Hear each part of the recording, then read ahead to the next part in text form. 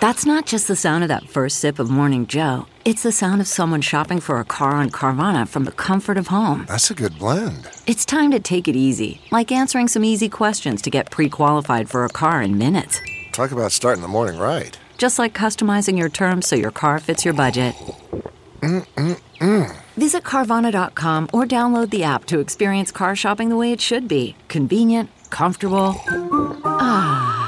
Hey, friends, thanks for joining our podcast. I want to tell you about something really new and exciting called patreon.com/BP Show. It's a great way to get exclusive interviews with newsmakers, voicemails, personalized videos, political commentary, and early access to a special podcast called The Making of Bernie Sanders. Go to patreon.com/BP Show. Patreon.com/BP Show.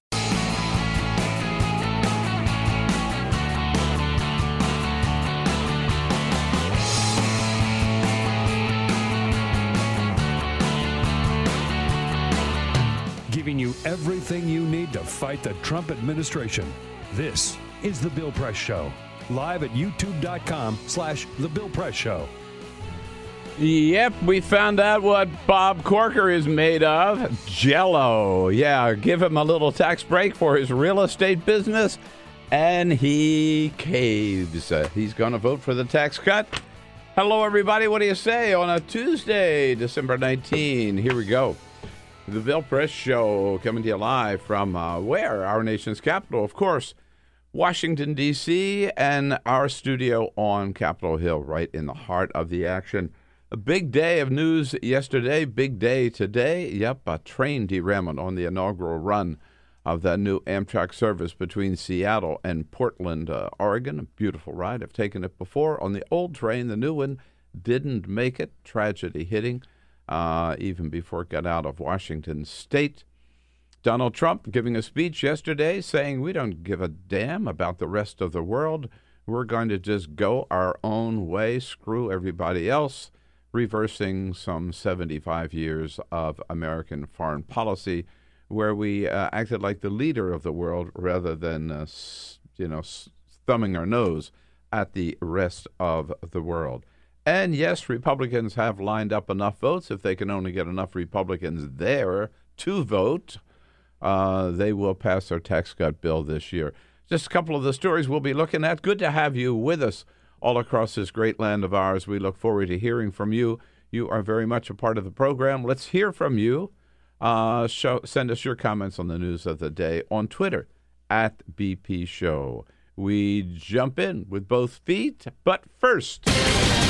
This is the Full Court Press. Just a couple of other stories making news. It is the end of the year, so we continue with some end-of-the-year lists. A new list shows the worst drivers in America in 2017. Which state would that be? Any guesses? Virginia. Virginia is a good guess. This is not number one. Worst. I would say New Jersey. The worst drivers in America are in California. Oh no, that's not true. This is a study. That's not true. This is a study. True. This is a. I'll tell you how they got the numbers. I'll tell you how they got the numbers. It was done by a national auto insurance company, which looked at a couple of different insurance claims around the country. They said that 2017 saw a giant increase in moving violations as well as DUI arrests in California, and so that shows that they are the worst drivers in the country. If you're wondering where the best drivers are, they are in Delaware.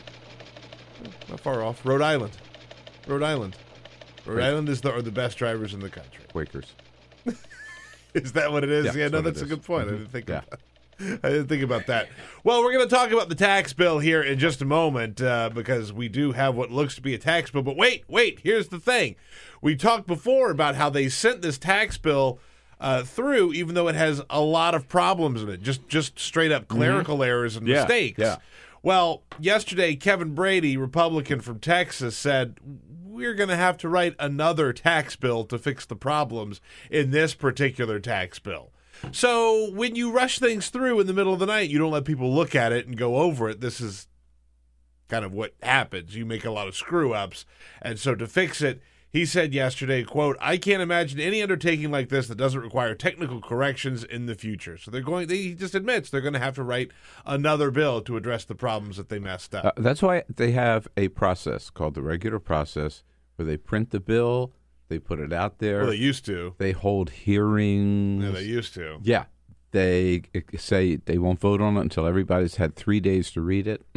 No. And final story, earlier this year, Walt Disney World closed down the Hall of Presidents exhibit in Orlando because they had to add a new life-size robot of President Paul Donald Bunyan. Trump. So they have Donald Trump there now. It will reopen today, which will feature Donald John Trump. It doesn't look that much like him. It doesn't look much like him at all, no. Kind of looks like a cartoon version of him. It does.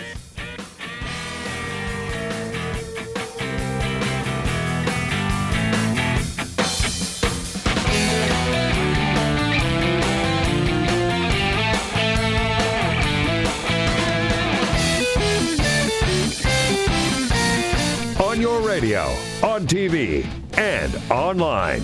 This is The Bill Press Show. Happy Tuesday, everybody. What do you say on this Tuesday, December 19? Here we go. The Bill Press Show. Good to have you with us. Great to join you on a beautiful day here. Starting out in our nation's capital, we end up alongside of you wherever you are in this great land of ours with all the news of the day. Big stories that we're following. Train derailment in Washington State yesterday. Donald Trump giving his national security address yesterday here in Washington, and nothing new there. Republicans giving away tax benefits to members of Congress, particularly in the Senate, as fast as they can to make sure that every Republican has all the money in his pocket that he demands before they bring the bill up for a vote tomorrow or the next day. And then they've got to figure out how to keep the government open. And by the way, did you realize we are spending $22 million a year? The Pentagon is looking for UFOs. Yes, indeed. We'll find them. Damn it, they're out there. Truth is out We're there. going to find them. Great lineup today as we come to you online, YouTube, youtube.com/The Bill Press Show.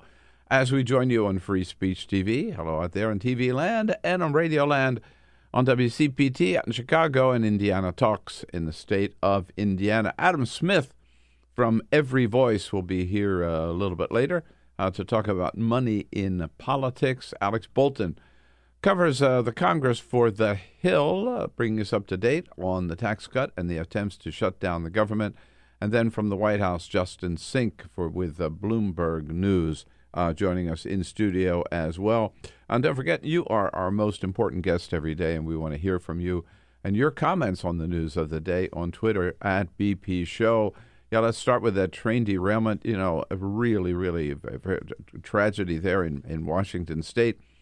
And I say this as a train lover, love taking Amtrak. Take Amtrak a couple of times a month anyhow, at least, between Washington and New York, mainly to go up and do CNN there at Time Warner Center.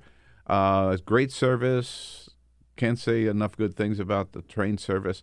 It's just a great way to go, but proved not such a great way yesterday. And I've taken that train, by the way, from Seattle to Portland, the old slow train. Beautiful, beautiful country you go through there. But this was brand new service for Amtrak.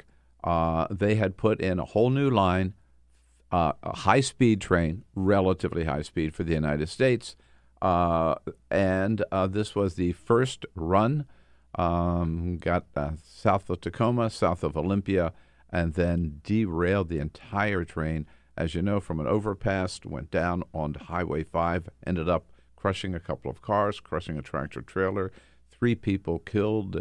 One locomotive even ended up down on I-5.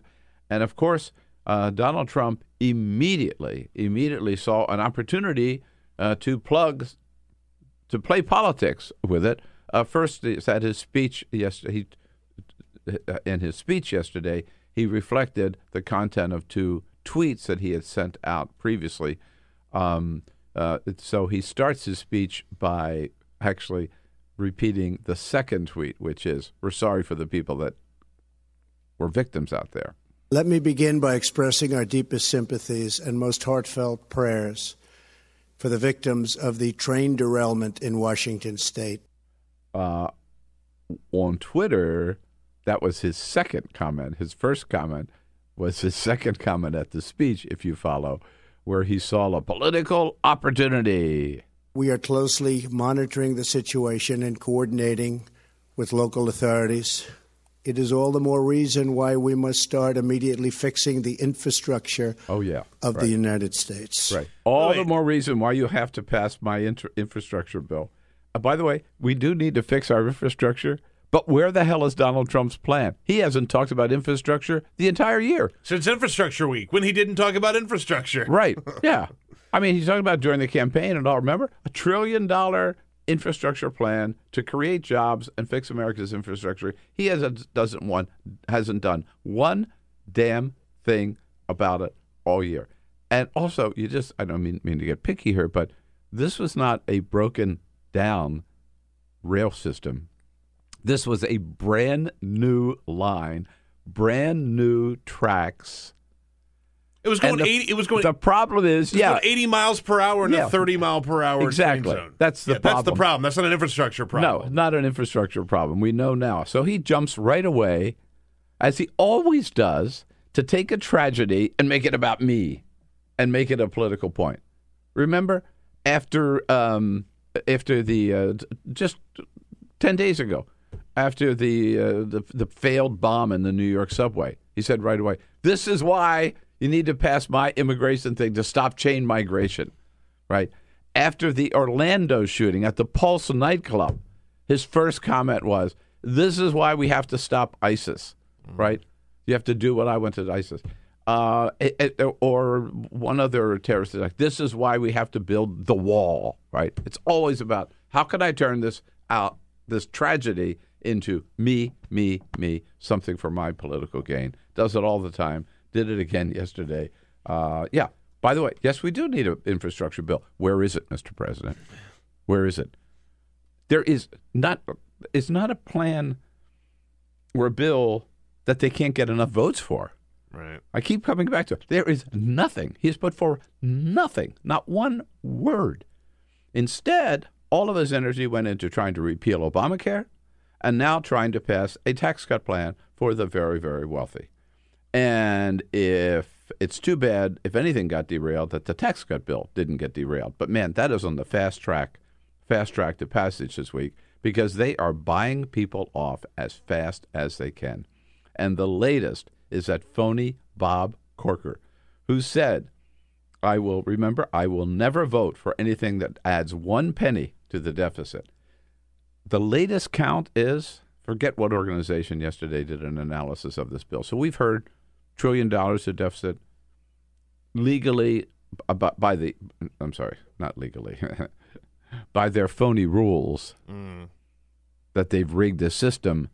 They're allowed to add $1.5 trillion deficit by reconciliation, $1.5 trillion to the deficit by reconciliation. The latest analysis that was released yesterday shows that this thing is actually going to cost $2.2 trillion. But Bob Corker is going to vote for it because he said it's a once-in-a-lifetime opportunity to do what? To raise the deficit? No. Congrats. It's a once-in-a-lifetime opportunity for Bob Corker to get a huge tax break, which he got. Corker was a no vote until they added another rider in there just yesterday, and just minutes before Corker said, I'll vote for it. Now, he claims there's no connection whatsoever. And Orrin Hatch says, how dare you suggest that we put this in there to get Bob Corker's vote? You know what? Baloney. Come on. How dumb do they think we are? Corker, who's a real estate billionaire from Tennessee, owns massive office buildings down there. He benefits from commercial real estate, just like, by the way, Donald Trump does, right? So they put in a rider that gives people owning buildings like this an extra 20% discount off their profits that they make. So, off their tax bill, they can reduce their after-tax profit by 20%, and then they pay reduce their profit by 20%. That's what they pay taxes So he gets a 20% deal, and Bob Corker says, "Oh man, once-in-a-lifetime deal, I'm for it." Yeah, they're calling this the Corker kickback. So we know what Bob Corker is made of.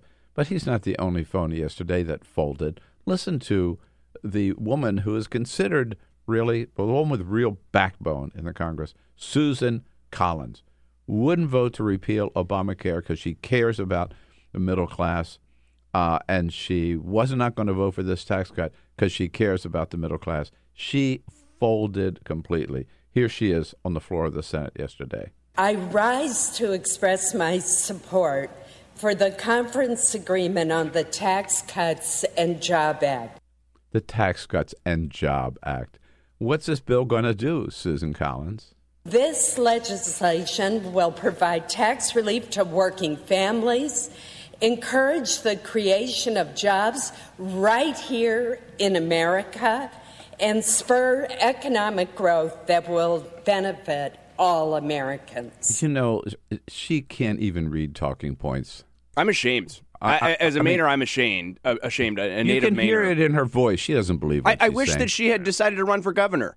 Because if she was going to run for governor, she'd win, and then she wouldn't have to be dragged down by her awful colleagues in the Senate. And with fake bribes. Yeah, She's not going to get anything out of this. There's no deal here. She did this on a promise And that she's they're going lying. to pass some legislation. She's lying about this. It doesn't create jobs. You know, the latest poll, CNN's out with a poll this morning, shows 66% of the American people say that this tax cut is just a boondoggle for the wealthy. The American people know what's going on, and this is a boondoggle for the members. By the way, these these guys in the Senate, these Republicans, they are all millionaires. They are all benefiting from this. They are lining their own pockets, and so is, especially, even more so, Donald Trump and his family. By the way, so remember Ron Johnson. He was one of the first ones who said, "Oh, I don't think I can vote for this." And then they gave the Johnson kickback, which was they increased the amount of money that people with so-called pass-through businesses can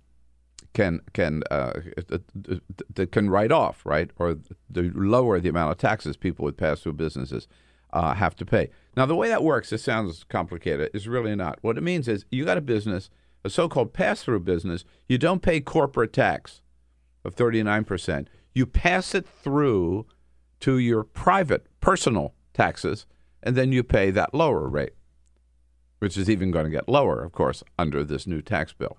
That's what Ron Johnson wanted, and he got it. You think Ron Johnson is a happy man? Donald Trump has 500 pass-through businesses. 500 pass-through businesses. The New York Times points out this morning that the amount of money for this that we're giving to these people with pass-through businesses adds up to $414.5 billion in lost revenue over 10 years.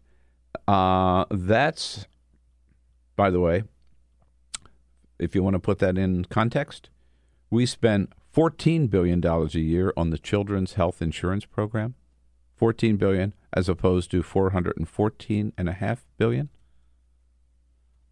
And that Children's Health Insurance Program, of course, the money was cut for that in September.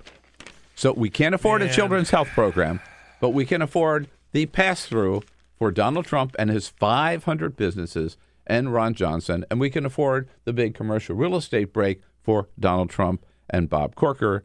And that sums up the Republican tax cut bill. Look, there are people out there who say, "Oh, Donald Trump is an aberration. Donald Trump is not the Republican Party. Donald Trump is dragging down the Republican Party." And there are parts of that where, okay, you might have an argument.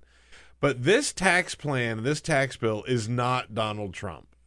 Right? Like, he's going to benefit from it greatly, but all of these resistance Republicans that Democrats love to say are so good and so thoughtful, Jeff Flake, John McCain, Lisa Murkowski, or Bob Corker, Susan Collins, all of these people, they still have an R behind their name, and they are not serving the people of the United States. They're serving their corporate interests. They're serving Remember themselves. that. This Yeah, is not so Donald Trump pushing some sort of unprecedented law through. These are the actual establishment Republicans and so-called resistance Republicans who have taken a couple of stands against Donald Trump who are making this happen. Now, he's going to benefit enormously, but he wouldn't if these Republicans didn't take care of themselves first, which is exactly what they're doing.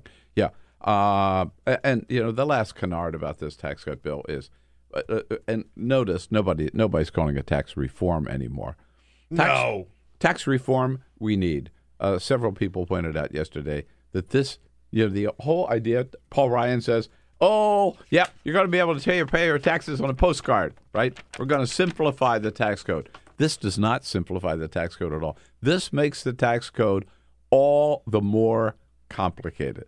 This is 1,400 pages added to the tax code. And if I think anything, this is a full employment bill for tax accountants to try to figure it out. Yeah. But look, it's going to pass. The president's going to sign it. It is going to be a disaster. And I still say, I've said it before, they will rue the day. They will regret the day that they pass this bill. Already, 66% of Americans don't like it. That number is going to just grow and grow and grow once people find out that they don't get anything out of this bill unless they're a millionaire already. Then they get a huge tax cut that lasts forever. Otherwise, you're just getting screwed. We're just learning what's in the bill. Yeah. Because of the way that they did this, we're just now learning about what's in the bill. Right. And this is how low it is already. Imagine once more people hear about it. Yeah. So the president yesterday gave a little speech on America First, big speech down at the Reagan International Building, just up from the White House, kind of summing up things that he's already said before. This is his new national security plan. We are reasserting these fundamental truths. A nation without borders is not a nation. Mm-hmm. So meaning, of course, we have to build a wall, because it's not just that you have a border. Of course we have a border. We have a southern border and we have a northern border. No, but we don't have a wall. That's what he's saying there. And what is our policy with the rest of the world? With every decision and every action, we are now putting America first. Now, I don't know about you, but when I hear America first, that really sends chills up my spine. You know what, America first? You know who used the term America first? First, if you will. America, this was pre-World War II. America First was the name of the movement that opposed U.S. helping our European allies fight Nazi Germany. America First were the people who opposed intervention in World War II. The American First was Charles Lindbergh. It was Henry Ford. It was Daddy Joe Kennedy.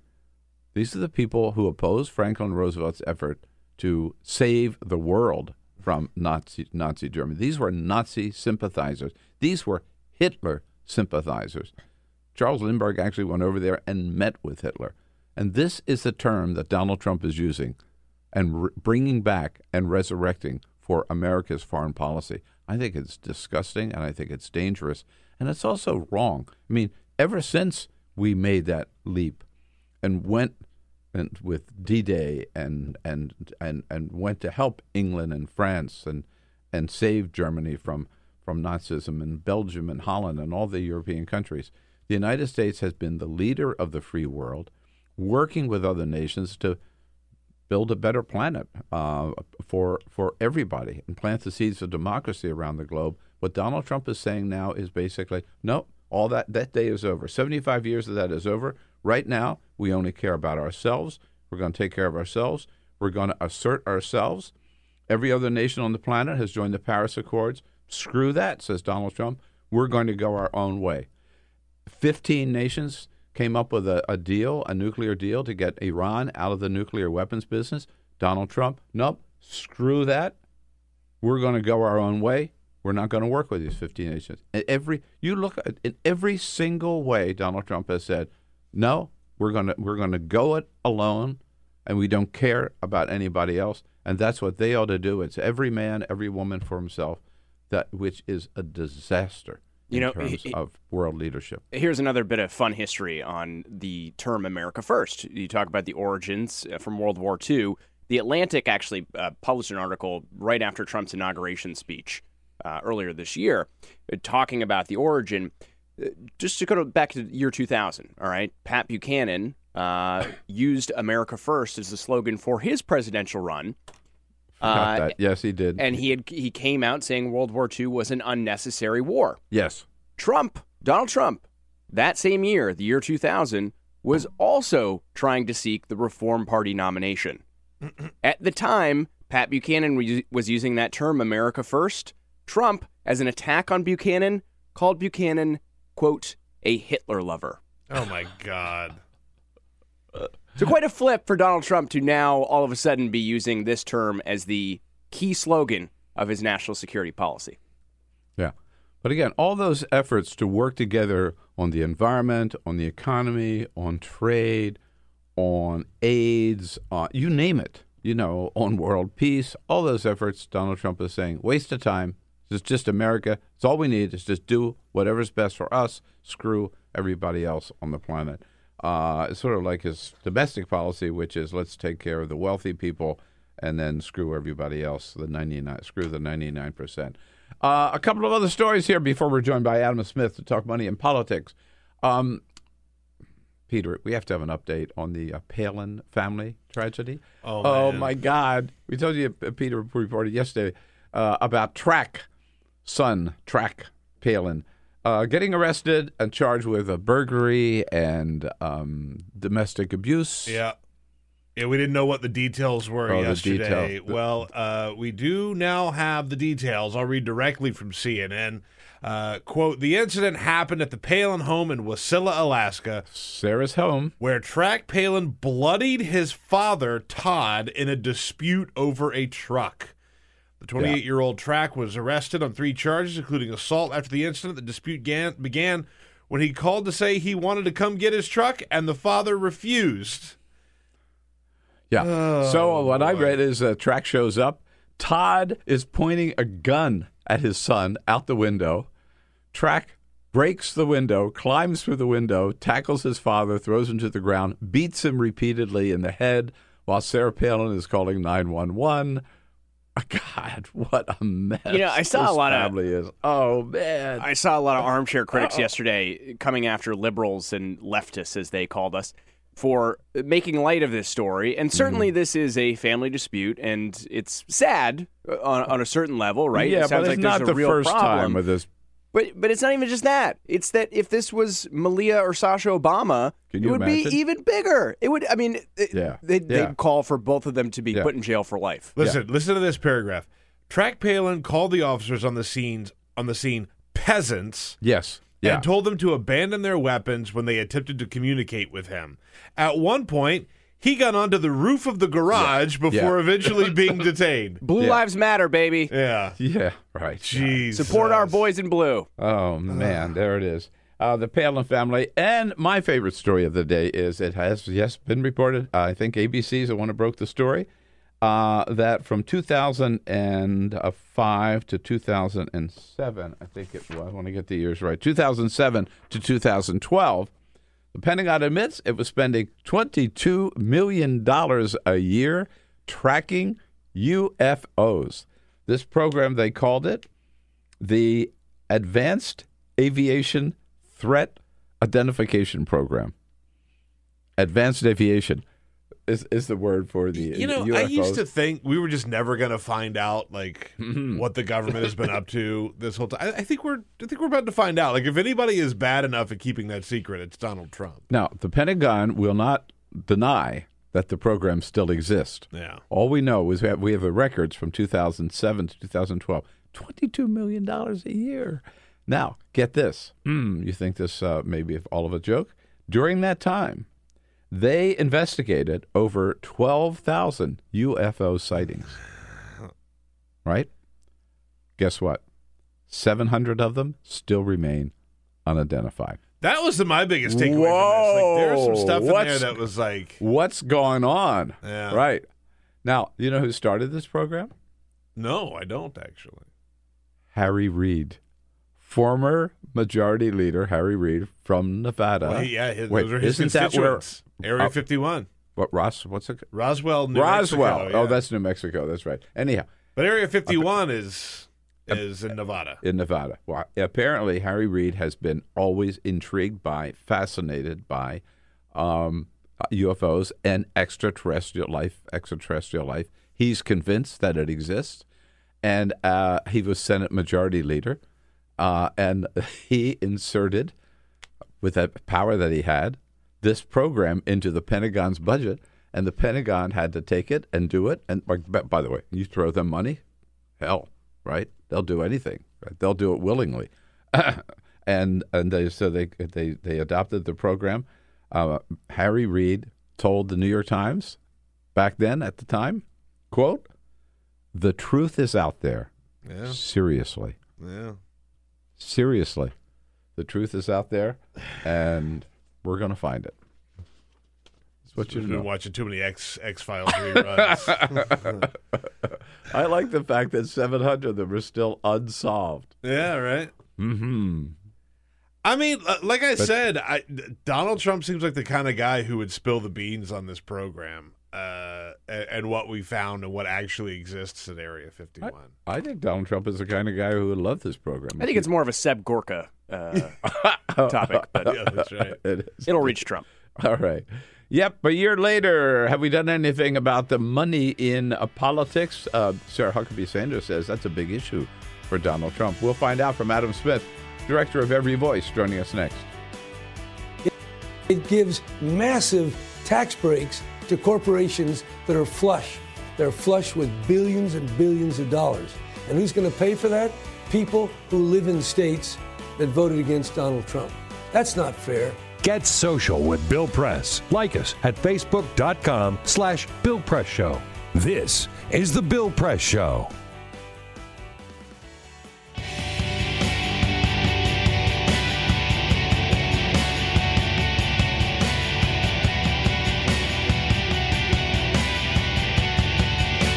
Same great show, new great channel. Stream YouTube.com/The Bill Press Show. On this Tuesday, December 19, hello everybody. Welcome to the program, The Bill Press Show. Good to have you with us.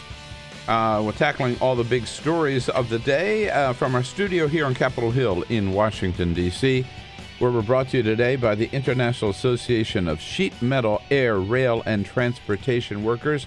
Put them all together. Those 5 unions, you get the SMART Union.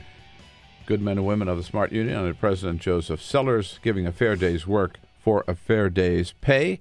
And you find out more information by going to their website at smart-union.org. Joining us in studio, the director of the great organization Every Voice, fighting to get the big money out of politics and to restore some faith in the political system. Right. Adam Smith. Hi, Adam. How you doing? Hey, I'm good. Good to be back. Nice to see you. Happy holidays. Welcome. We've been at it for a little while, as you know. Yeah. Stirring up a little response here on the Twitter line and on our chat room. Jamie? Yeah, let's start on tracking that. Yeah, let's start on Twitter. Twitter at BP Show. That's where you can find us and tweet at us. Yesterday, during the show, we put up a poll. Pretty simple, straightforward, to the point. Will Donald Trump try to fire Robert Mueller? Final results of that poll are just in. The poll just ended. All right. 24-hour period there. 79% of you say yes, Donald Trump will try to fire Robert Mueller, and 21% of you say no.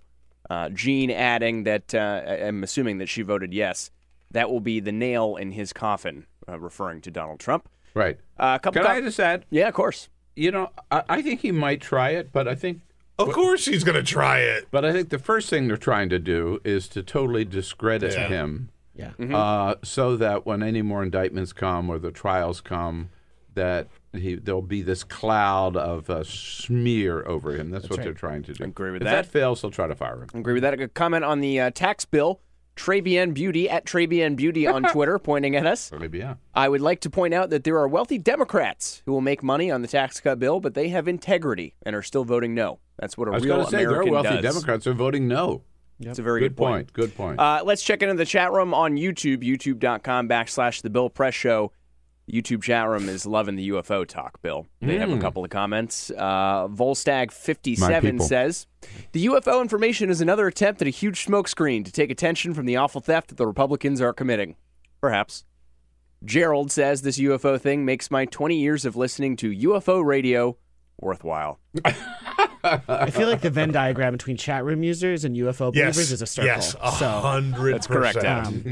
Anyway, keep the comments coming on Twitter at BP Show or in the YouTube chat room, youtube.com/The Bill Press Show, where there's plenty of UFO talk. If only we were on in the early hours of the morning. You know? Right. I mean, like overnight. Yeah, right? yeah. Then we could do just the Art Bell hours. Yeah, we could do 2 hours of UFO. Yeah.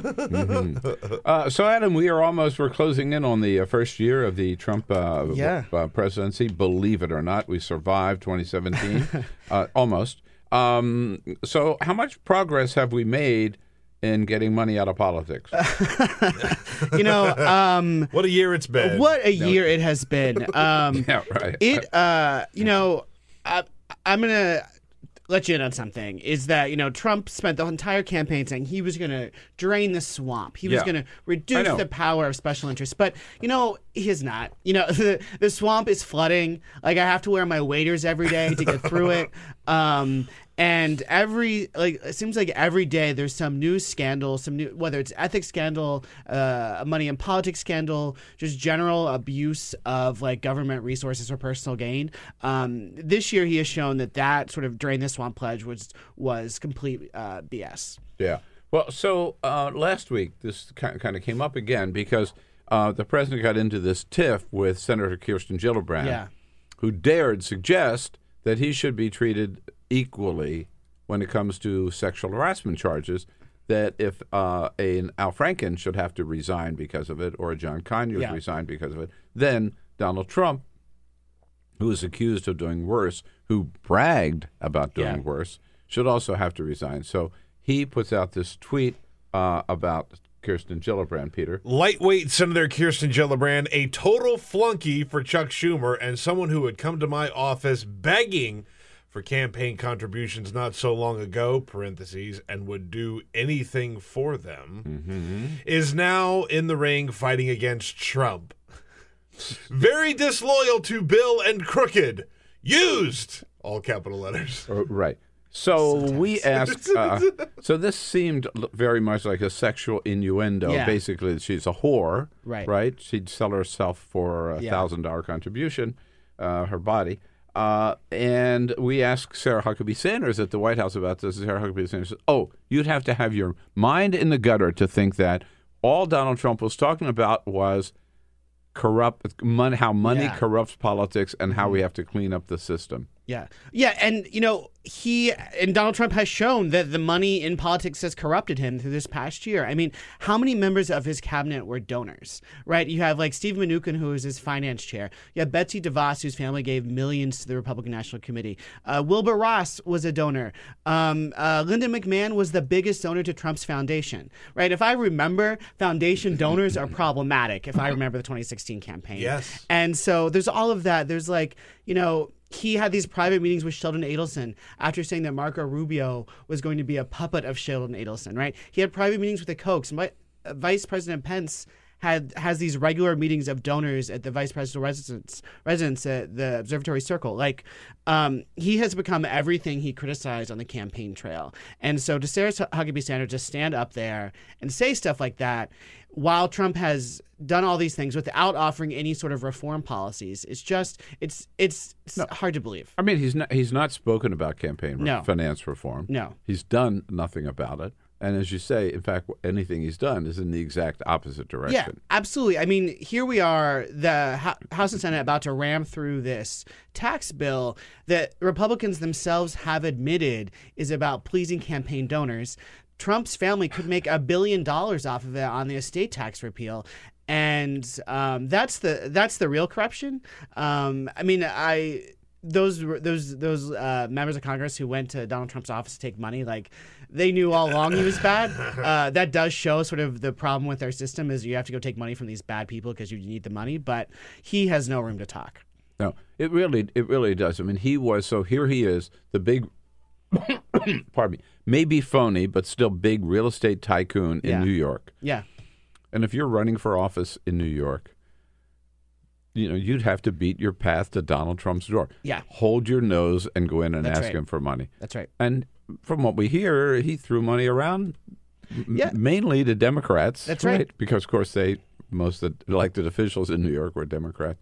But elected officials under this present system, they have to do that in Nashville. They have to do it in L.A. They have to do it in Detroit, wherever they are. I mean, for Mitch McConnell, that's what's wrong with the system. Exactly right. I mean, 2014, Mitch McConnell went to New York to do a private meeting with Trump, got a maxed out donation, and then Trump gave $50,000 to pro McConnell super PAC. Right? Like, all these people are doing this, and it does speak to the problems of the system. It also speaks to how hard it is once you're in it to get out of it, right? Trump said all these things, but then he became just a creature of the system because it does. I generally feel people don't go into politics to be corrupt, but the system is corrupting. Yeah, right. So you were here a year ago, at least before Donald Trump became president, meaning took the oath of office. And told us that the moment he took the oath of office, he would be in violation of the law. That's right. And he was. And he is. Yes. Yeah. No, he started the year by not divesting from his many businesses. And so he's he's profiting from foreign governments, which violates the Constitution's foreign bribery clause. How's he doing that? So it's the emoluments clause, which basically means the president, government officials cannot take gifts from foreign governments. It was put in place by our founders because they knew a thing or two about foreign involvement in our government. And so his hotel receives, several embassies and governments have held events at his hotel in D.C. since he was sworn in. He has properties all over the world that receive money from foreign governments. So he's in violation of that clause by profiting from that. And there are ongoing lawsuits about it.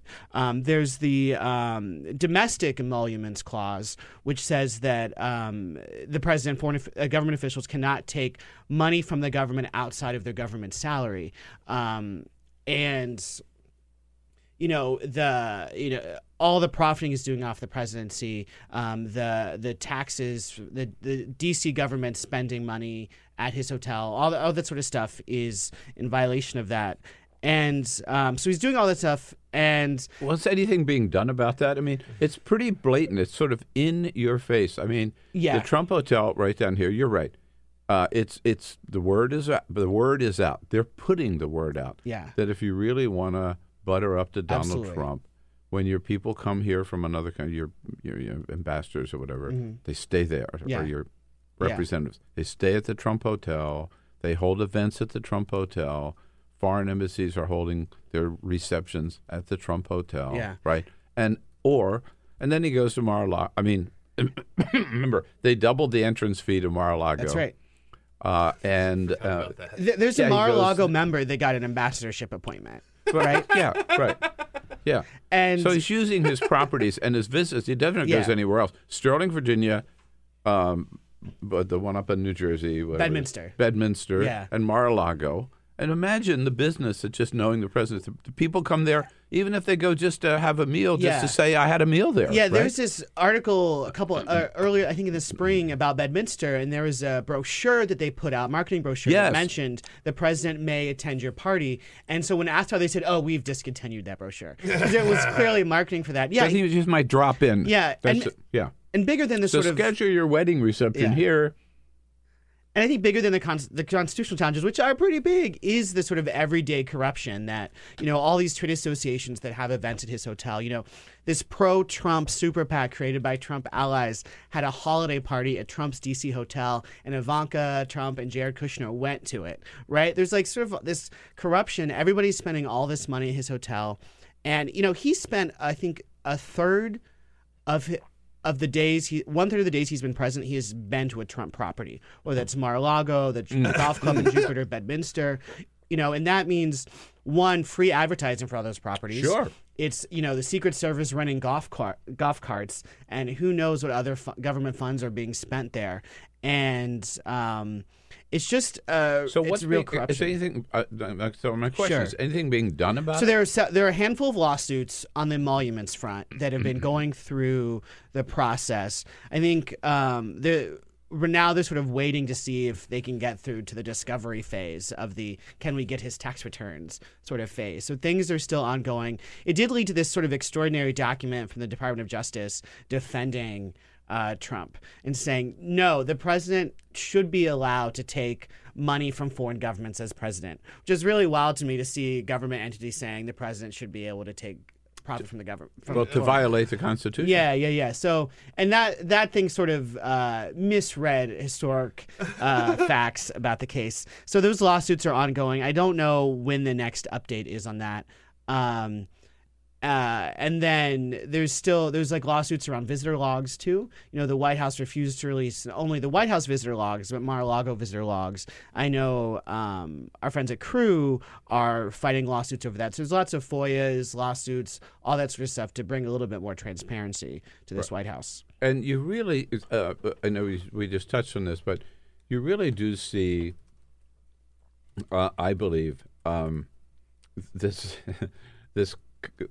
everyday game here in Washington of lining your own pockets in this tax cut bill. Absolutely. I mean, because everybody, like Ron Johnson says, I can't vote for this because of these high principles, and then they give him some more money in the pass-through thing, right? Which he is investing, and then he's a happy man, so he says, I'll vote for it. Bob Corker, I can't vote for this. It adds to the deficit. They throw him some more money. They're calling it the Corker kickback, right, for commercial real estate. Now Bob Corker is for this bill, right? Susan Collins, God knows what she's going to get. I'm not sure it's money, but some phony promise that they'll pass a bill of hers next year. That's right. But for the others, it's just Marco Rubio. It's just money. I mean, one of the things is I was reading something about how the donor class is really aligned with members of Congress here because they're all really wealthy, right? Half of members of Congress are millionaires. So it's hard to write. These Republican senators that's the millionaires club. Yeah, it's hard to write a bill these days if it's going to overwhelmingly benefit wealthy. They won't also benefit these members of Congress. And Corker is in this funny position where he said, I support this bill. News reports came out and said he would benefit from it. And he said, no, I didn't read the bill before I supported it. So it was like this self-own of saying, no, I don't read the bills I support because I am not getting, it's not corrupt, which is like both look really bad for him. Anybody who believes that, how could anybody believe that Bob Corker and Orrin Hatch didn't make a deal? Yeah, absolutely.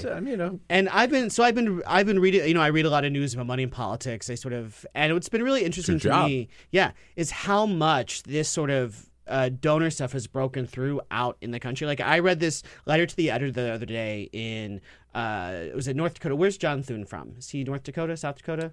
I think South Dakota. South Dakota. And there was this letter to the editor in South Dakota hitting John Thune for doing the work of his donors and supporting the tax bill. Like I've counted over 100 letters to the editor since the Senate bill passed of people specifically tying the tax bill to donors. And it's been really interesting to me how much that has broken through. It helps that members themselves have been saying that. But people see this for what it is. You're right. I forget who it was. You alluded to this earlier. Chris Collins, who says, we need to pass this bill because our donors expect it and demand it. And if we don't, our donors aren't going to give us any more money. So I appreciate the honesty, honestly. I wish they would be more honest about this stuff.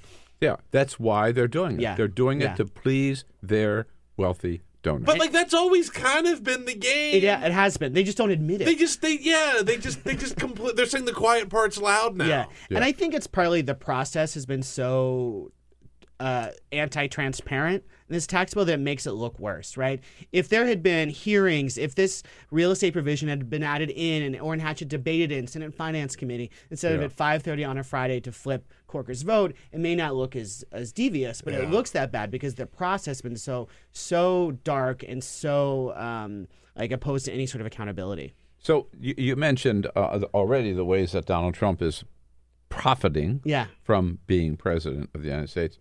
After this bill is passed, even all the more so because, let's say getting rid of the estate tax, right? Yep. It's a windfall for Jared and Ivanka.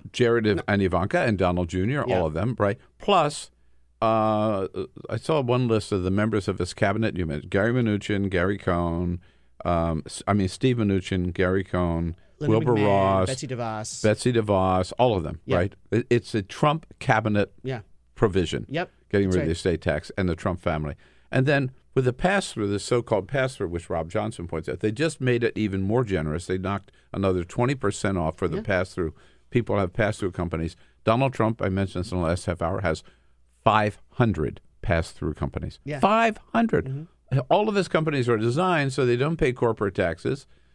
It's pass-through, and they pay a lower personal tax, and now even that's cut 20%. And he didn't divest from his. He still owns all those, so he will personally make a profit off this bill. Yeah, totally. Yeah. Man, I tell you. So is there any good news? Oh, yeah. Okay, so I know that I always come here. You guys always have me come in and talk about all the bad stuff. True. But I am hopeful for a lot of reasons, but I want to talk about one thing in particular. So I think I've mentioned this on the show before, but back in 2015, voters in Seattle approved this initiative called Democracy Vouchers, which is basically sort of a public financing program for elections. And at the beginning of this year, every voter in Seattle received 4 $25 vouchers. Those are small donations that they can then give to candidates for city elections. And so this year is the first year the vouchers program is in effect. Wait, so the question though, can candidates raise money from other sources? Yeah, so I mean, yes. Oh, okay. So how it works is there's two sides to it. There's the candidates receiving the vouchers, and then for 3 races this year, 2 city council races, a city attorney, candidates could apply to participate in this program, which means they had to agree to strict contribution limits. Oh. So they couldn't take more than, I think, $250 from other people outside the voucher money. Yeah, okay. So you had you basically turn every voter into a donor. Yeah. It is a really innovative public financing program because public financing programs have existed for years. They're in lots of different places. Yeah. This is a really new way to do it. And so they gave every voter $100. Basically, yeah, but they could only give them to candidates who agreed to contribution limits. Yeah. So it's, they couldn't give them to just anybody. Yeah. And so in these 3 races where it was available, in the general election, 5 of the 6 candidates participated in the program. And so you had a labor activist, you had an affordable housing activist, and the winner, all 3 winners participate in the program. So you have these people going to the city council who took no money from wealthy developers in Seattle or from tech moguls or from lobbyists. They only took these small donations. And what's really important— That's dangerous because they could vote for the people. Exactly right. and what's really important is who gave those vouchers. So there's the Seattle Ethics Commission keeps really good data on the voucher users that has to be submitted. And so we crossed it with the voter file. Wow. And so something like 84% of the voucher users were people who had not given to the previous elections. They were new donors, like thousands of more donors than usually give to elections. Yeah. There are more women. I think over half of the voucher users were women, which if you know anything about money in politics, that's not how donations work. Women do not give at high amounts as men. They were younger donors. They were people of color. So basically it created a donor pool more reflective of the city's diversity, which was the entire point of this system, right? We want politicians to reflect the people and for them to take money from people who reflect them. And so it's this really exciting program that worked. And it'll expand to the mayor's race in future elections. And we're just really excited about it because I think people get really cynical. They see what's happening in Washington. They get cynical of these big money systems. But what you're seeing is people coming together outside Washington to come up with something new. You know, last week, the Washington, D.C. City Council, actually, a committee passed a matching fund program, heads to the full council now. And you could see public financing matching program in Washington, D.C. for city council races soon. Montgomery County, Maryland is implementing its new matching fund system. Howard County passed one last year. Portland, Oregon passed one in last December. There are these pockets here and there of people saying, "No, we can fight back against money," and it's really exciting. How much did it cost the city? The Seattle program, I think it was probably a couple million, not that much. It was more successful than people expected. So it's a couple $1 million, but the Seattle program was funded on a small increase in property taxes, which if you know anything about ballot initiatives, the voters actually approved a property tax increase to pay for this. It shows how much they want. That's tough to get past. Yeah, but it's also just a small portion of the city's budget, and I think it's worth the price for a more like ethical, accountable government. So did anybody who bucked the system win? In Seattle, bucked it. Who opposed it? No. Was there any candidate who said, "I'm going to do it the old-fashioned way, and I'm just going to raise absolutely big in the primary"? Money? There was absolute in the primary for one of the council races. They got lots of like outside money, and like money from the business community, and they lost. And they lost. Yeah, and then because not participating in the program became a liability. Yeah, I think it does raise questions about what you're trying to do. If you can participate in this program and you choose not to, why is that? And why is the local chamber spending ads to get you elected instead of you going out and collecting these $25 vouchers? Sure. It taints you by saying, no, I'm going to do it the Sheldon Adelson way. Yeah. Right? Yeah, right.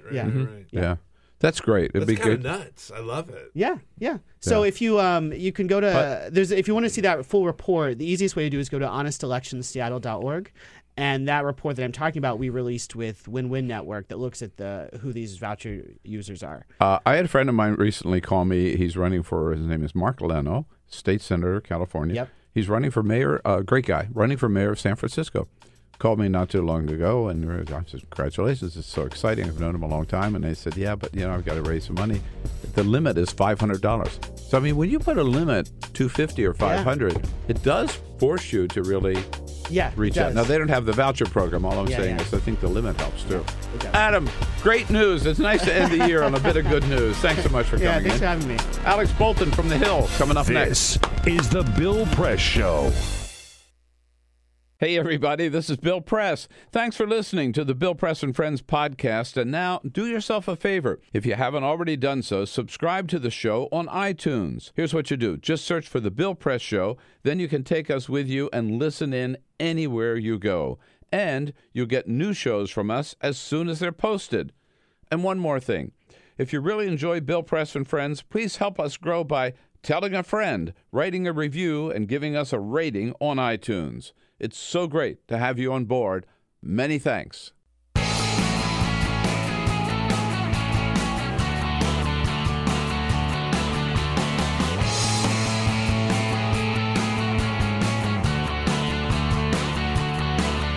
Giving you everything you need to fight the Trump administration. This is The Bill Press Show. Live at youtube.com/The Bill Press Show. Bob Corker says, yes, I'm a yes vote after all. Every senator has his price. And they met it for Bob Corker. What do you say, folks? Great to see you. Tuesday, December 19. It is the Bill Press Show. It's good to have you with us. All across this great land of ours, we're there with you, online, on the radio, on television, with all the news of the day. And it's a busy news day, from the train derailment out in Washington State to the President of the United States with a new national security strategy for this country. He's calling it America First. With the Congress back and gearing up for the big vote on its tax cut bill and an attempt to keep the government running over the Christmas holidays, at least into the beginning of the new year. To help us sort through it all, Alex Bolton joins us, covers the Senate, particularly for The Hill, great newspaper, here covering doings on Capitol Hill, both the Capitol Hill and at the White House. Alex, it's good to see you. Thanks for having me. Welcome back in. Thank you.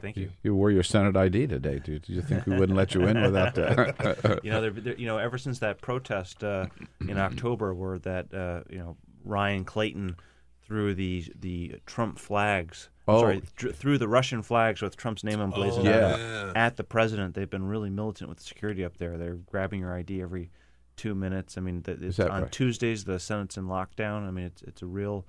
It's like a militarized zone up there. It's always been like an armed camp, but even more so, huh? Since the confrontation between the protester and the president in October, it was October 24th. He threw these Russian flags at Trump as he was walking, from the Republican lunch, and they've really gone berserk with the security up there since. Okay. Well, you can feel comfortable here. We have a lot of security for you as well. So we'll get into all of it and look forward to hearing from you. Your comments on the news of the day. Send us your comments on Twitter at BP Show. Alex and I will get right into it with Peter. But first, this is the Full Court Press. Just a couple of other stories making news. You've heard this a few times this year. No collusion. No collusion. That's what Donald Trump says. Well, the Senate Intelligence Committee is looking at other campaigns besides Donald Trump's to see who could have possibly colluded with the Russians. And one of them yesterday we found out was the Jill Stein campaign. The Jill Stein campaign. No. Yesterday, Richard Burr, who is in charge of this Senate Intelligence Committee, said that there are, quote, 2 other campaigns that we're just starting on. And he identified one of those as Jill Stein's. So we didn't get a lot of details in terms of what they were looking at or what that could mean or anything like that, but that they are looking to see whether or not Jill Stein colluded with Russia to help sway the election. Just a warning here, because I saw a lot of this on Twitter last night. If you're a Democrat, particularly a Hillary Democrat, and now your new thing is blaming Jill Stein on her election loss, please don't do that. Yeah. It's just a bad look. It's not a good look. They will. Yeah, of course they will. Of course they will. How about this? In Norway, they have announced that they are set to decriminalize all illicit drugs. Marijuana, cocaine, heroin will all be decriminalized under this new plan. It's similar to a system that was put into place in Portugal. Basically, what they're saying is if you have a small amount or a small quantity of drugs, they send you directly into treatment options instead of putting you into, going through criminal prosecution and all like that. They say that that's going to save a lot of money with the prison system and also get people the help that they need. And yesterday we played, again, the clip of Matthew Peterson, one of the Donald Trump judges that was nominated, who couldn't answer a single question about how courts work. Well, yesterday he said he is withdrawing. He is not going to be pursuing this being a judge here for Donald Trump on the U.S. District Court. He is the. Do we have time to? We don't have time to play the audio, unfortunately. But he couldn't answer a single question that John Kennedy from Louisiana asked him. Vetted by the Trump White House. Yeah. Yeah. Right.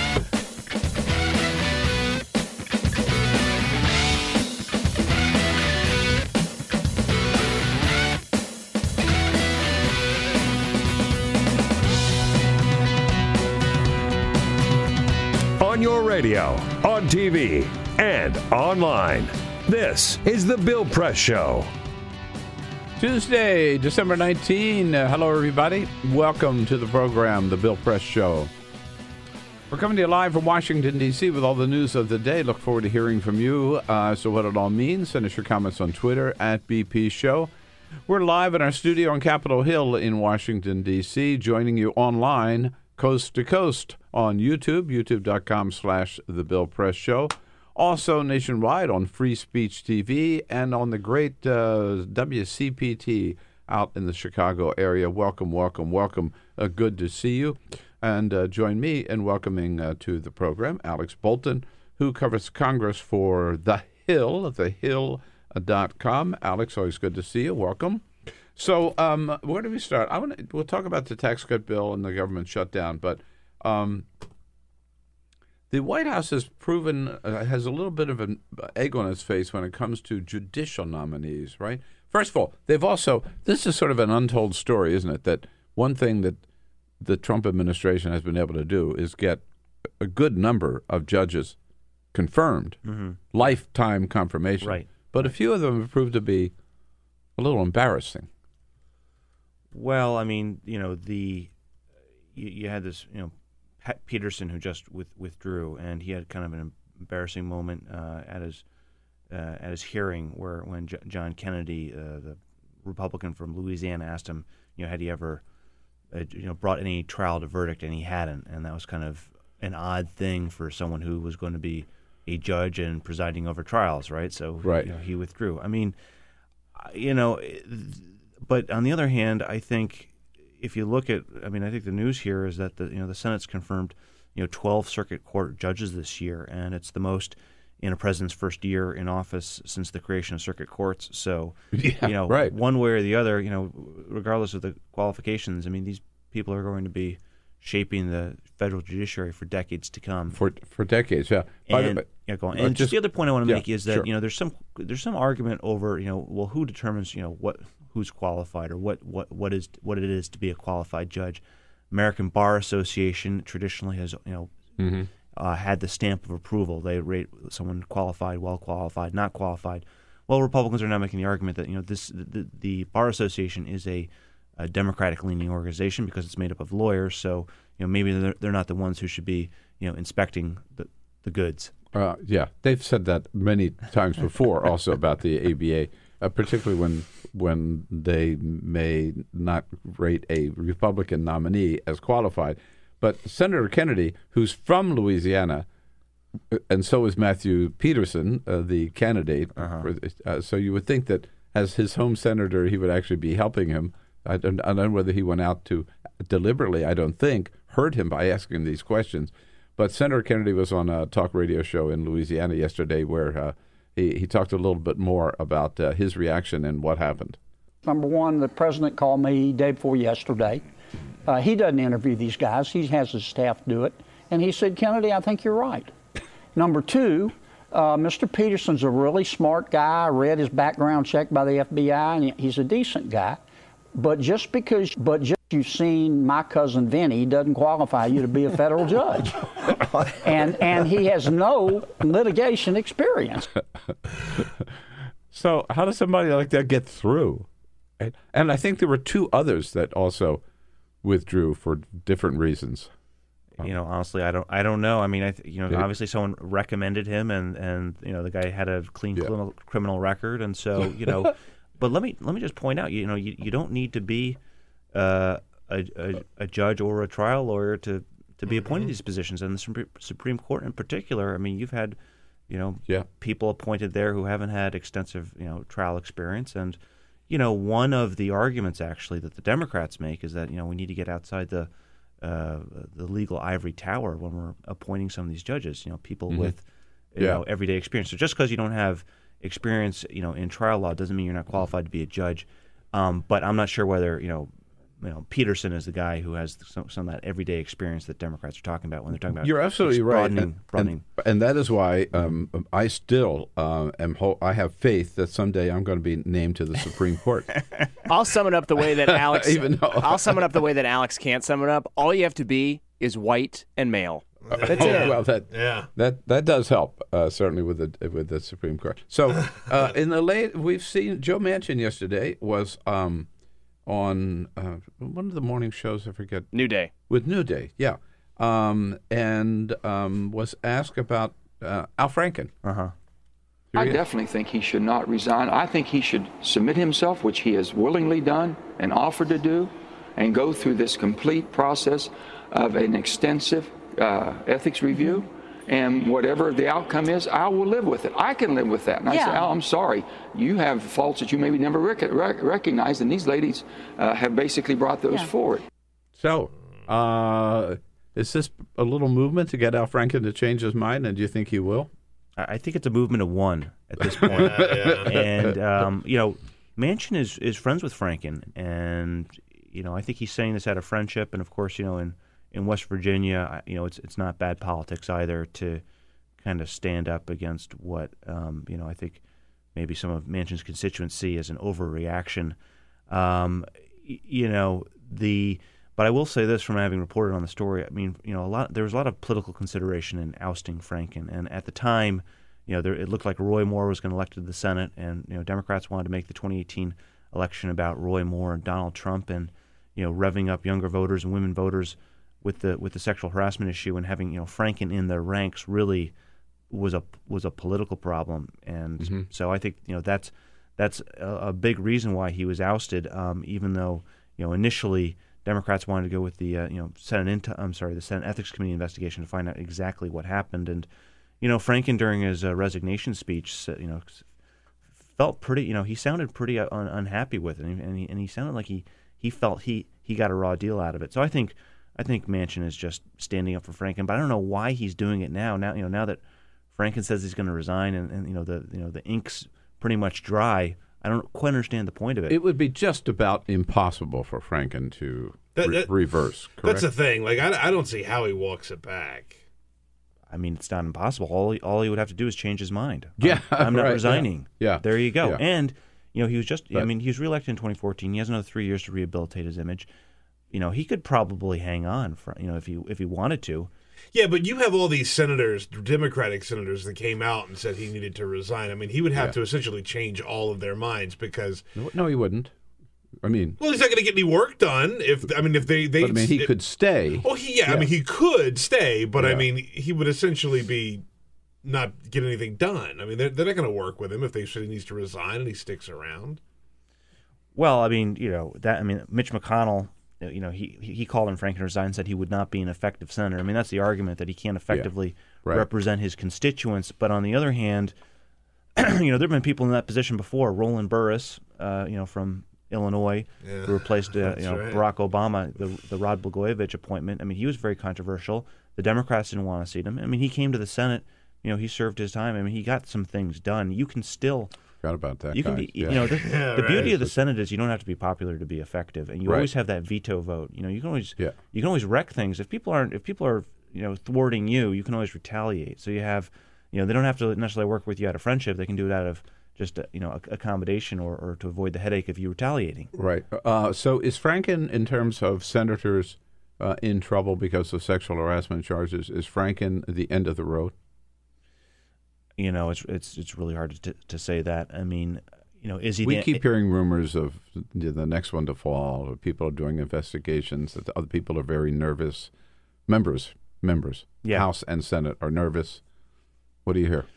Well, I mean, I think there's a much bigger problem in the House. I mean, there are rumors of up to a dozen or more lawmakers who could be facing investigation or reprimand by the Ethics Committee. I mean, there was a rumor that was floating around, at the end of the week, last week or over the weekend, that the Washington Post was going to launch some bombshell this week, naming 10 to 15 to 20 lawmakers guilty or accused of sexual harassment charges, where settlements have been paid. Yeah, then but I don't think that didn't materialize, and then some chatter on staff was that it was there was a Breitbart subterfuge that so it's really hard to know with all these rumors going back and forth. But I mean, the fact of the matter is, you just look across industries, and there's a lot of stuff popping out from years ago. Yeah. So it's kind of hard to imagine that Franken's the only guy there. But on the other hand, if you do come out and point the fingers against your ex-boss or your current boss, you're going to have some problems working in politics in the future. Right. And it's just, unfortunately, but that was the case of the communications director for Blake Farenthold, who finally came out and talked about her blackballing, and eventually he says he's not going to run for re-election, but she was afraid to talk about it for years. Mm-hmm. Yeah. It's even hit the sports world with Jerry Richardson admitting, selling a team and walking away. All right, so the tax cut. They've given away about all the goodies that they can to Republican senators, right? I mean, John McCain's out of town. Is Thad Cochran back in town? I don't even. Yeah, Cochran was back yesterday. I saw him. Mm-hmm. Okay, yeah, he voted yesterday, so he'll be there. So they're short one, but they still have 51 votes. And it looks like all 51 are going to vote for the bill. And the vote will be. Is it scheduled yet? No, not scheduled. I think the plan is for the House to vote on it this afternoon, and then I think the Senate could vote on it tonight or early tomorrow morning, depending on how late things go tonight. But I would anticipate a late night tonight in the Senate and a vote. I mean, they've been saying since last week that they were going to get this bill done today, so that's my expectation. Right. The CNN out with a poll this morning that 66% of Americans say they don't like this bill. It favors the wealthy.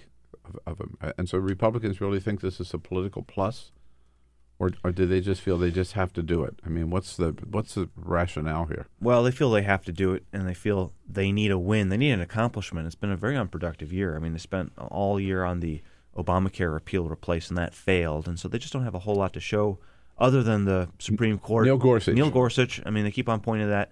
And also, as I just mentioned, the 12 Circuit Court noms, that's something that they're talking about. But in terms of legislative accomplishment, the list is thin, and the stuff they have passed just isn't high profile at all. So they need to show they can get something done and that they can fulfill their campaign promises. That's why this is a political imperative with their base, even though it doesn't poll very popularly. They argue, once we can get out there and make the case and communicate it, the numbers will improve. It's an eerily reminiscent argument that the Democrats were making in 2009. Once people get to know what Obamacare is all about, they're going to like it. And yeah, it turned out to be true. That turned out to be true with Obamacare. Well, it took a while. It caused inflicted a lot of political damage in the meantime. So, the argument that Republicans make is like, you are going to see lower taxes in January because the federal withholding is going to be adjusted. So, right away, you're going to see a little bit of a tax break next year. But, the biggest benefits go to corporations. They go to pass-through entities. They go to the wealthiest. I mean, if you look in terms of they go to commercial real estate. They go to commercial real estate. So, there could be some, depending on how the middle class and the lower class do in the, years coming up, we'll see what the verdict on this bill is. If the income gap continues to widen, I think there's going to be some real dissatisfaction with the policy here. Are people really going to see the benefit? Now, the argument is that this is going to supercharge the economy. We're going to see 3-4% growth. If that happens, then I think this is a success. If growth stays mired at 2%, then I think this is not going to be a success. So I think the proof is in the Republican prediction. They say this is going to supercharge the economy. Well, we're going to find out. Right. And in the past, that same statement has been made. That same boast has been made, and it hasn't materialized. So I don't think there's any way you can expect that it's going to happen this time either, if past is prologue. What's the definition of insanity? Yeah, doing the same thing over and over again, expecting a different outcome. The two senators that people thought might end up not voting for this bill. We mentioned one of them, Bob Corker. Yeah. Now, you've covered the Congress for a long time, so the sequence of events yesterday wasn't maybe exactly this close, but Bob Corker says, I'm a no vote. I'm not going to add to the deficit. Then they put this 20% extra thing there for that was for the pass-through. But anyhow, they put this. No, but it figured in for the real estate. Commercial real investment trusts are they're pass-through entities, and so a couple things they did. Corker benefits from that, and then he says, I'm going to vote yes. One change they made is to allow trusts to be to take advantage of the 20% pass-through deduction. Yeah. Okay, so and a lot of these real estate investment firms, they don't have a bunch of staff, they don't have machinery, they're not manufacturing anything. So under the previous conception of the bill, they would not have been eligible for this lower pass-through rate. And the pass-through rate is it's an effective 29.6% rate for the biggest small businesses, and it's a straight deduction. So this is a boon to the commercial real estate industry. And that's Corker's background, so he stands to make a lot of money here. Now, I really don't believe, this was done at Corker's behest. I think this was done at Donald Trump's behest. Yeah. I mean, to pin this on Bob Corker is missing the story, quite frankly. The president of the United States, his personal, he has 500 pass-through companies. Yeah, that's what this is all about. So let's not drag Bob Corker into it. I mean, that's really missing the. I mean, I know Corker kickback is a catchy slogan, but that's not really what this is about. The big elephant in the room is at 1600 Pennsylvania Avenue on this one. But you do have Corker who's a no. Yeah. This happens, and now Corker's a yes. Yeah, well, so, I mean, it certainly makes him look bad. Well, that's why he was. If they didn't do it for that reason, it certainly still makes him look bad. And the other one is Susan Collins. Yeah. It was Susan Collins. No, not going to do this, not going to do this, not going to do this. And then yesterday, here she is. Jamie, let's play Susan Collins again. On the floor. I don't know. I'm reading too much into it, maybe. I think she's reading the talking points, and she doesn't believe them. Here she is. I rise to express my support for the conference agreement on the Tax Cuts and Job Act. And then she says, here's what it's going to do for the people of Maine. This legislation will provide tax relief to working families, encourage the creation of jobs right here in America, and spur economic growth that will benefit all Americans. I mean, that's the Republican talking point. We just said we will see whether it proves to be true. But what What brought her on board? Well, they've been working on her for months, really, and she finally just gave in. Well, she got a lot, and I think her approach is that if I can change the legislation in a way that I want, then I'm going to play ball. I mean, that's the way it works up there. If you can get your changes, you got to vote for the bill, and she got a couple big changes. She got added to the Senate bill the $10,000 deduction for state and local property taxes, and that deduction was expanded in the conference to include income as well as property taxes. So that's a win for her. She also got a promise from the president, the vice president, Mitch McConnell, to do two things. Number one, to pass legislation before the end of the year that would shore up the individual markets, the Alexander Murray bill that essentially subsidizes insurance companies. It makes up for President Trump stopping these. And look me in the eye. Yeah. That's not going to happen. Before the end of the year? They're going home on Friday. If not Thursday. They're gonna have to pull a rabbit out of the hat to get this thing. It's not going to happen. Well, it could. But I'm telling you, at this point, I'd be. I only think it because she said she has an ironclad commitment from the leadership. But Susan. Okay. There's a path that it could happen. But if they leave her hanging, she's gonna look a little bit ridiculous. She does. I think she does already. But I just wanted to play. We didn't have a chance to do this. There are some other voices out there, obviously, who don't like this bill. Governor Jerry Brown from California, my friend and governor, put a little video yesterday with his take on this tax bill. It gives massive tax breaks to corporations that are flush. They're flush with billions and billions of dollars. And who's going to pay for that? People who live in states that voted against Donald Trump. That's not fair. Kind of sums it up, doesn't it? Yeah, well, to the victor go the spoils. I mean, in Roman times, they'd make you a slave if you lost the election. So, the election in air quotes, so things have gotten a little bit better, but... Yeah, but it is true. I mean, the corporations are doing very, very well these days, record corporate profits, and now they get this huge tax break. And it's reflected in the market. The market yesterday bouncing way up. Well, I think that's the danger for the Republicans because really what we're talking – I mean, this is going to supercharge the economy, but especially for the wealthiest and especially for people who are investing in the stock market. I mean, already the stock market's up some 20% in 2017. Or I've lost track. It's gone up so fast. No, every day is a new – So, the thing is that you're going to have a couple hundred extra dollars in your paycheck or you're going to get maybe a $1,000 tax break next year, but – I think where there's real dissatisfaction is people can't afford to go to college, they can't afford health care, they can't afford jobs and they can't afford houses in good neighborhoods or in cities they want to live. I mean, I think that's where a lot of the resentment is, and I think those high end goods are only getting more expensive because the top 1%, 5%, 10% have so much to benefit from this. And bill. that temporary tax break, if you get one, and it's not going to be that much, and it's not going to last that long.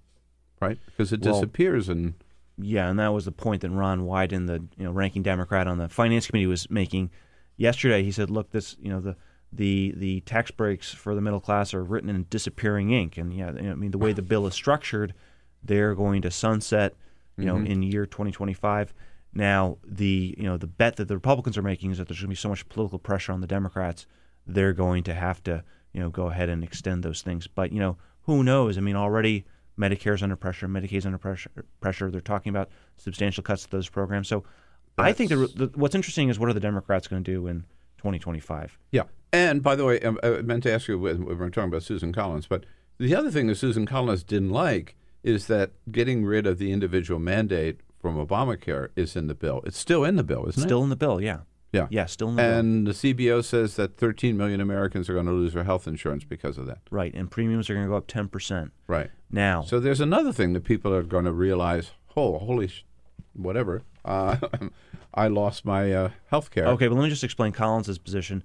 Now Lamar Alexander, the chairman of the health committee, he believes that premiums are net are going to go down because you're going to have this Alexander Murray, which is subsidies to insurance companies. That bill that they're going to pass between now and the end of the year. That one, yeah, yeah. And then also the other thing is all smoking dope over there. Well, then Collins also has legislation with Bill Nelson of Florida that would set up these high risk pools that would also supposedly bring down insurance premiums. But it seems it's hard to know exactly what's going to happen, but there could be a lot of angry people in a couple of years. So that's why I think some people are nervous about voting for this bill in the House. Really? Yeah, I talked to Scott Wong. I don't know if you ever have him on here, but he comes to the House. He comes to the House for us. And I asked him what's going to happen. He said, "Well, I think there are going to be more defections this time around than the first time around. 13 Republicans voted against the tax bill the first time it passed the House." I asked him why. He said, "Well, people are getting nervous about the polling, and already the Democrats have a big advantage on the generic ballot. So this could be, 2008 all over again come next November." Right. My mantra is they're going to rue the day that they pass this thing. But one final thing. So they've got to get this done, vote later today, maybe, and then tomorrow, and then they'll have a big ceremony, at the White House. I mean, they're already planning that, I'm sure. And then they leave town and the government shuts down, or do they keep it running before they leave town? No, I think they keep it running. But look, I think this... But the Democrats want the Dreamers as part of the deal. No, the Dreamers, that's off the table. That's not part of the discussion right now. No, but I think, I'll tell you, if there is a shutdown... Democrats have folded on that? They're not planning their flag and fighting to the last man on this. They're postponing this until next month. So there's not going to be a shutdown on this. If there is a shutdown, it's because they add this Murray Alexander legislation that you're so skeptical about, and then Republicans kill it in the House because it's a Obamacare bailout or something like that. That would be the only that would be the only surprise. And I think they are going to add that Murray Alexander bill legislation to the CR, and I think they're staying they're going to do it at the last possible moment, and they're staying very quiet about it because they don't want to rile up the conservatives in the House, and that's why you haven't heard a peep about it.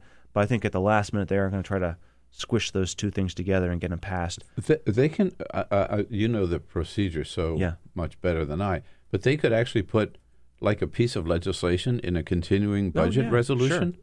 Absolutely. Oh my, God. Shocked. Well, yeah, I'm just shocked at the bag of tricks that they have over there. I mean, that's what makes the job fun. Is there are so many different ways to skin the cat and to get things done, and there's so many back doors to getting things done in Capitol Hill. And the way things work nowadays, it's easier to get things done through the back door than to actually pass anything as a standalone legislation. And so, but we'll see. I mean, we'll see whether if they do add this Alexander Murray, and then Mark Levin and the rest and Sean Hannity go crazy over Obamacare bailout. I don't think Hannity would, but if Mark Levin goes, if you get the Limbaugh and Hannity and the conservatives going crazy, Limbaugh and Levin going crazy over this Obamacare bailout, add to the CR, then maybe there could be a last minute, rebellion in the House. But I'd be surprised, I don't think there's again, what do I know? But I don't think there's any way that they're going to let the government shut down over the Christmas holiday, right? Why would you step on your tax reform victory by getting into some mess over this?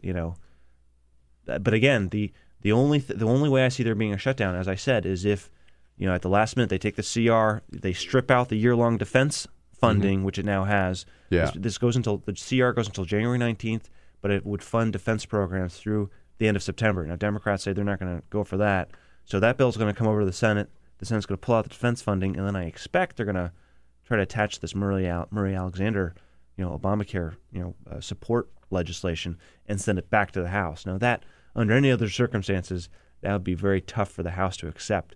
But coming 2 days before Christmas, I think they're just going to do it.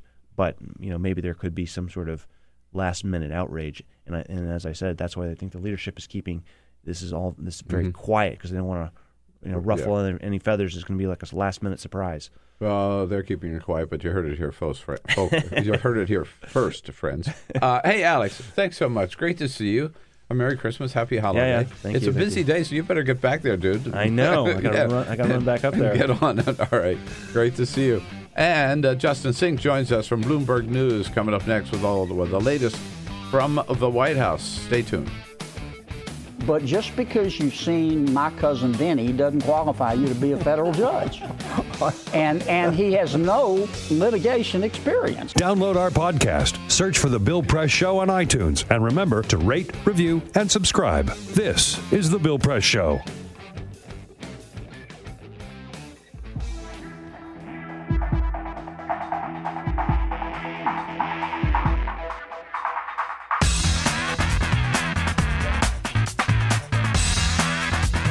live video, Bill's commentary, the best clips from the show, all in one place. YouTube.com/The Bill Press Show.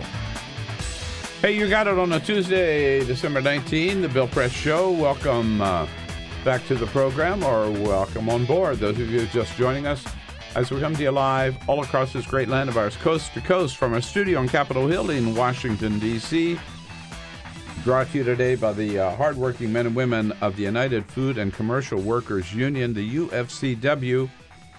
They are a proud union family that feeds, serves, and provides for America's other hardworking families under the leadership of Mark Perrone. Check out their website at ufcw.org. And welcome to the studio. Hot from the White House here in the White House briefing room, Justin Sink, covering the White House for Bloomberg, Bloomberg News. Hello, Justin. Hey. Good to see you. Thanks for having me. What are the president's Christmas plans? Well, we expect him to head down to Mar-a-Lago. It's his typical winter White House retreat. Yeah. Air quotes. Yeah. White House, air quotes.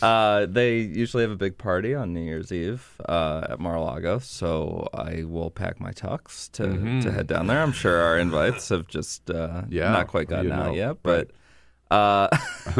but yeah, so, I think obviously we've got a lot coming up in the next few days that needs to get done before he can get out of town. So the tax bill, government funding bill, all these sort of things that have been put off until the last minute, as typically happens here in Washington. Right. He'll sign the tax bill and celebrate that for the next couple of weeks while he's in Mar-a-Lago over the New Year. Yeah, New Year as well.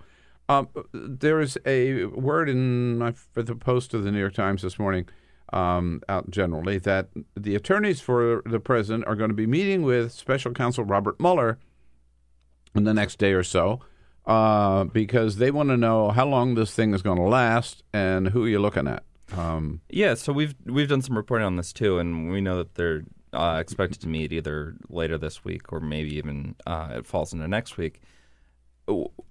Obviously, the White House is hopeful that this is going to wrap up soon. They say that many of the president's top aides have already sat down for interviews with Robert Mueller. They know that Hope Hicks, the communications director, is one of the people still at the White House, but we know Sean Spicer, Reince Priebus, some of the big heavy hitters from early in the administration. Michael Flynn. Michael Flynn, and maybe a little more contentious of a conversation. Yeah. So, if you talk to the lawyers at the White House and people at the White House, they say, hey, they've talked to pretty much everybody they need to talk to. This thing should be coming to an end any day now.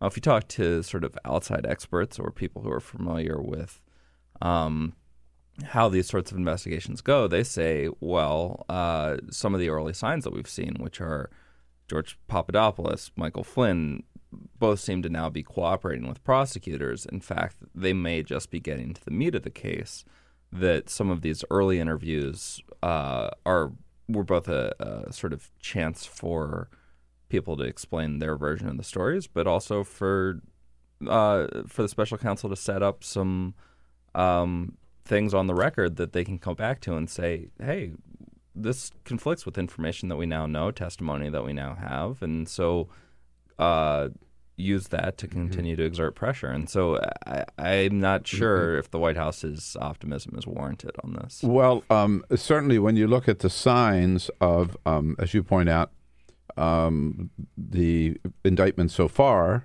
other people they've talked to, other people are now cooperating, even the fact that Manafort and Gates, the trial's not set until I think April or May or something. All right, so he's going to drag on that long.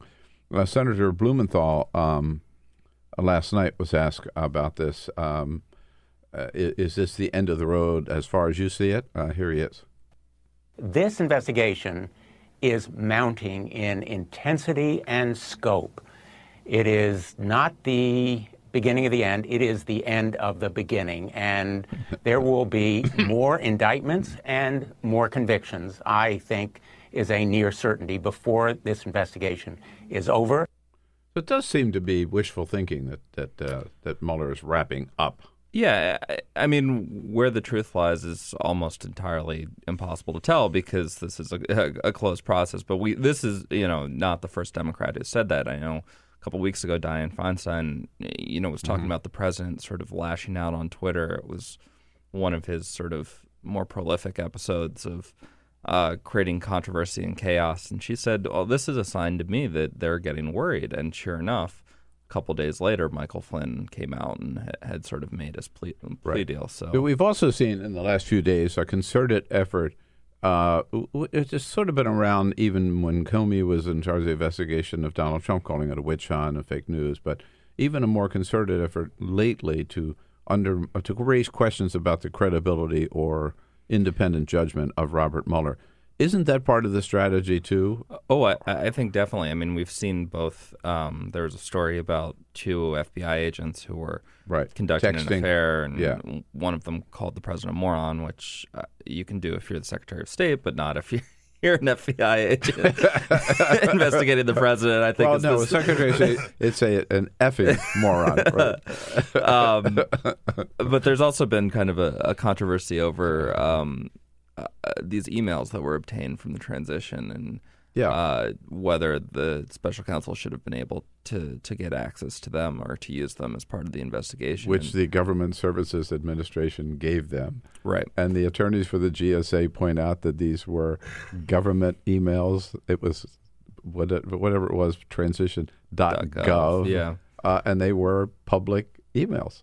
Yeah, and you hear from the Trump campaign that their argument, I guess, is that the transition was a private entity that had gone into business with the government. But we'll see how that works. And it's a heavy right? In any case, all of these are signals, I think, of increasing concern among the Trump administration or the president and his allies about how this is going to play out. But that being said, we have not seen the sort of bombshell revelation that I think the big broad question is, okay, are we going to get information that the president directly signed off on or approved or solicited collusion with Russia?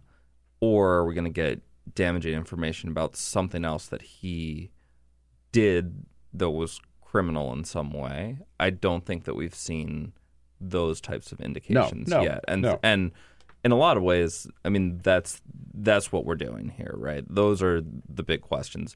The fact that members of the Trump administration did something criminal, I don't think is a huge shock to many people. The fact that Paul Manafort laundered money before, when he was a consultant, and so you have to admit that does not directly touch Donald Trump, right? And so I think that while we have not seen the indications that this thing is wrapping up, we also haven't quite yet seen the indications that this is going all the way to the top. NBC has a report this morning that the FBI had, during the 2016 campaign, had actually warned both Donald Trump and Hillary Clinton, watch out for the Russians. We have information that the Russians may be trying to meddle in the campaign, and told both campaigns, if you see something, say something. Right. Right? Well, and I mean, so this idea of the hacking or the meddling, according to NBC, should not have come as a surprise to Donald Trump. Nor should some of, the headaches that have been created. President Obama, when he met with Trump in that sort of famous Oval Office meeting, said, Michael Flynn, get rid of him. He is going to cause you trouble. Right. And he gave that to the president as unsolicited but sincere advice, and Donald Trump ignored it. Which means he's guaranteed to not take it. I mean, fair enough. From Obama, rejected. It's got to be bad. Exactly. Right. But, I do think that Donald Trump was given some warning signs. I also think that, we have to remember back to what we all thought going into the campaign, which was that Hillary Clinton was the clear favorite and that the likelihood of Donald Trump getting elected was low. I think that was an assumption not just made by the media or not just made by Democrats, but made by many Republicans and many members of Donald Trump's team. And so what could end up tripping them up a little bit is that a lot of people made agreements or decisions based on the thought that the campaign was going to be over on November 7th and they needed to plow forward with lives as consultants or lobbyists or representatives of foreign interests, and so that's, I think, creating some of these issues as well. This issue kind of tangentially came up yesterday, sort of shifting topics, but there's a connection here. When the president made his national security address at the Reagan Building downtown, and he did talk about Russia as creating problems like for the United States, sure. but he never mentioned. They even tried to undermine the last or interfere in the last election. He still to this day has not condemned Russia for trying to undermine our democracy. And what was interesting, correct. I will preface, I will preface this whole thing by saying that I think the national security strategy is a bit like the budget that comes out every year, which is that it's an interesting signal of intention, but it ultimately is sort of meaningless. I mean, whatever happens in the world, needs to be responded to. Good point. That being said, what was interesting about this document is the way that it sets up a framework in which the U.S. is competing with China and Russia. That's really the sort of world that Donald Trump sees, and they spend a lot of time in that document, and they spent a lot of time in the speech yesterday talking about ways that they would confront and address the sort of competitive threat posed by China. While they recognize Russia as an issue, there was nearly no attention paid to how to confront or how to deal with Russia. And instead, the president spent his lone mention of Russia during the speech was to sort of brag about how the CIA had given Russia information to prevent a terrorist attack. And how grateful Putin was. And how everything's working the way it's supposed to work. And Vladimir Putin, he does this end-of-the-year press conference kind of a couple hours long, and he spent that press conference praising Donald Trump. So sort of bromance that exists has, continued to sort of give credence to the idea that Donald Trump, at the very least, does not think that Russia poses some of those serious existential threats that I think a lot of people are worried about on both sides of the aisle. Right. So Trump yesterday summed up what this new, he says, is not so new. So for maybe the first time he's kind of put all the pieces together. What this America's national security policy now is. With every decision and every action, we are now putting America first. America first. So does he have Pat Buchanan to thank for that? Or is it Charles Lindbergh and Joe Kennedy and Henry Ford, the Hitler sort of super sympathizers in World War II? Yeah. It's a loaded phrase. Yeah, and this has been something that's been raised since he kind of brought it up early in the campaign. And, they can't plead ignorance, certainly, on the sort of loaded history of the phrase, but they've also made clear that they have no intention to change it. And it's become sort of one of his defining phrases in the same way that Make America Great Again is. And, obviously... Obviously, you've seen from the sort of alt-right community an embrace of Trump, and whether this is a dog whistle to them, I can't look into his heart and say, but certainly that is something that his advisors should be thinking about. All of that says, it leads into my favorite tweet from yesterday, which was, the president has a very odd way of drinking water, and he did this again during the speech, where he... Wait. Yes. I mean, what's odd about this? Yeah. Yes, exactly. So somebody put a picture of two hands. The two hands, bringing it straight up, and somebody captioned that "America Thirst" on Twitter. Like so that was by far my favorite. My favorite America tweet yesterday. Thirst, okay. Yeah. So when you look at there's the phrase, but when you look at the, as you point out, it's not this whatever speech you give, it's the actions that follow, right? When you look at the manifestations so far of America First for Donald Trump, I think Paris Accords. Yes. Right? We're going to go it alone. The rest of the world, every other nation on the planet has signed up. No, we're going to go it alone. America, it's like America only and is America First. When you look at the Iran nuclear accords, 15 nations all get together. We're going to go it alone. We don't care about any of these other nations, right? I mean, there are other examples like that. What's happening in the Middle East as well. where that seems to, and with the trade deals, I mean, TPP, you could say, I wasn't a big fan of TPP, but he's just saying we're not even going to try to do any other trade deals over there, right? We're just going to do what's good for us. Can you survive in this global world today with that kind of a policy? Well, so I think there's kind of two separate and interesting parts of this. One is the first two of those deals that you mentioned, the Paris Climate Accords and the Iran nuclear deal.